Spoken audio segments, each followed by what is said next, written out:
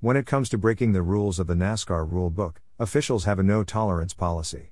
And on October 6, NASCAR suspended Camping World Truck Series crew chief Eddie Troconis indefinitely for violating the rules of conduct.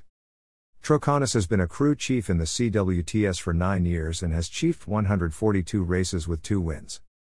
NASCAR did not give the specifics on how Troconis broke the rules, they only said that it was not for a competition-related or on-track incident.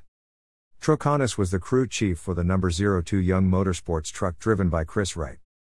According to the NASCAR rule book, violations of the sport's behavioral policy include physical confrontation with officials, media, fans, etc., confrontations that involve violence, abuse, or threats, manipulating or attempt to manipulate race outcomes, and intentionally wrecking a fellow driver.